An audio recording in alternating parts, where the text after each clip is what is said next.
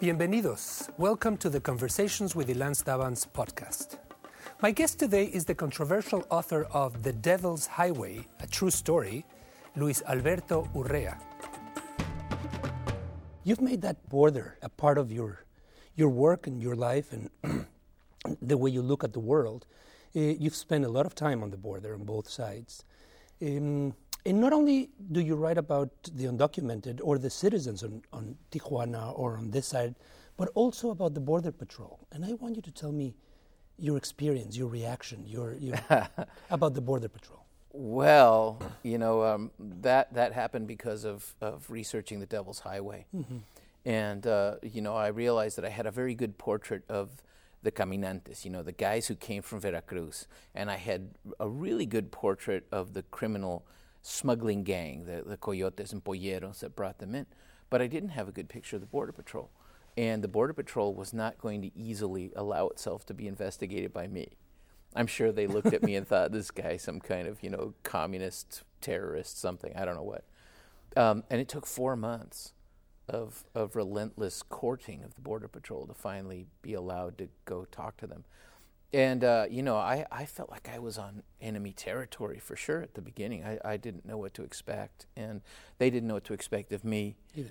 And, I think it ended up being a kind of a hard-won détente between us in that, I learned as a writer, it would be really smart for me to just be quiet and disappear. So I would sit in a back corner and listen to them talk. And when one of those agents offered to me, instead of my pursuing him, he said to me, "You need to go there. Why don't I take you?" I thought, You had made it. And so he took me out, and we went many, many, many, many miles. And he started to speak to me of what was on his heart as a human being, not as a federal agent, not as a cop, just as a man out here doing this impossible job, understanding that the job is impossible by its very nature. And we're still friends. I get mail still from Border Patrol people or their families, which is interesting. Yeah. They send me things. They send me patches. They cut patches off their uniforms and mail them to me. And often they'll say, I don't care if you're critical of us, because I'm critical in the book, but they say, but you're honest about what you really thought, and you gave us a chance to speak for ourselves. And that, that made it a better book. That was their gift to me, really. During the Middle Ages, when there was an Inquisition, verging on the Renaissance, some former Jews that had converted became the worst type of inquisitors. Yeah. I wonder if you came across Mexicans that were part of the Border Patrol and were probably more proud of stopping Mexicans crossing the border than others. It was a strange thing, but almost all of the agents I spoke to, Anglo agents, said, people are scared of us, but what they're really scared of is your Chicano agent. Mm. And they said the most terrifying, and I don't know, this is from Border Patrol agents. I didn't get to take a survey, but I believed it. They said that the one guy that they are the most terrified of is a Texan, Mexicano Border Patrol agent, and they always look for the straw hats because they just give up in fear. And what do they expect from somebody like that? Less mercy. Less mercy. To put it mildly. Yeah, to put it mildly. And I think the people I spoke to who were coming could not they couldn't comprehend the idea that you would go, in their minds, go out to hunt your own. Yeah. Why are they hunting me? But those agents are Americans and politically conservative law and order guys. They're police. Yeah. So they don't, I don't think, for the ones I spoke to, I didn't feel that they saw themselves hunting their own people. They saw people who, by the nature of being in the United States, had broken a law. Yeah. But there is this mythology, whether it's true or not, I don't know, that they are the most greatly to be feared among the Border Patrol. The Devil's Highway is a wonderful book. Is a hunting and really a shaking book about a number of Mexicans, 26 or 28. 26. It could have been 30. Nobody knows because some of them vanished without a trace. That entered the United States as undocumented and go through the Arizona desert, through that patch of land. that has been so hard to colonize or to civilize. Right. What I loved about the book is not only that you followed those migrants, but that you gave us a sense of place, a connection to the desert. Tell me about the desert and you.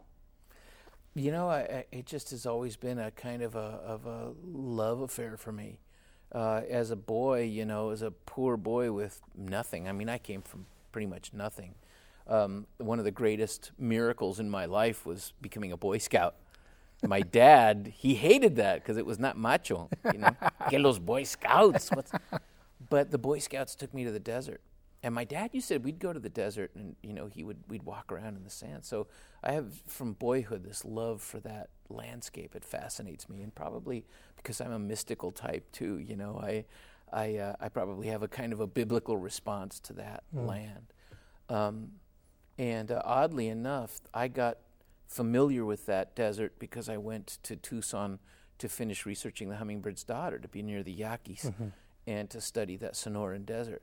So when it came time, as a kind of a distraction from trying to finish Hummingbird's Daughter, to write Devil's Highway, I knew that area, and I had hiked in it, you know, several times a week for quite a long time. So I really felt that I wanted to write a kind of a love song to that land, because though the land is deadly and shouldn't be crossed for humanitarian reasons, not political reasons, I don't think, it's very beautiful. Yeah. You know, so I thought, if anything, I wanted to write the book as a nature book, because most nature books say there are human beings and then there's nature.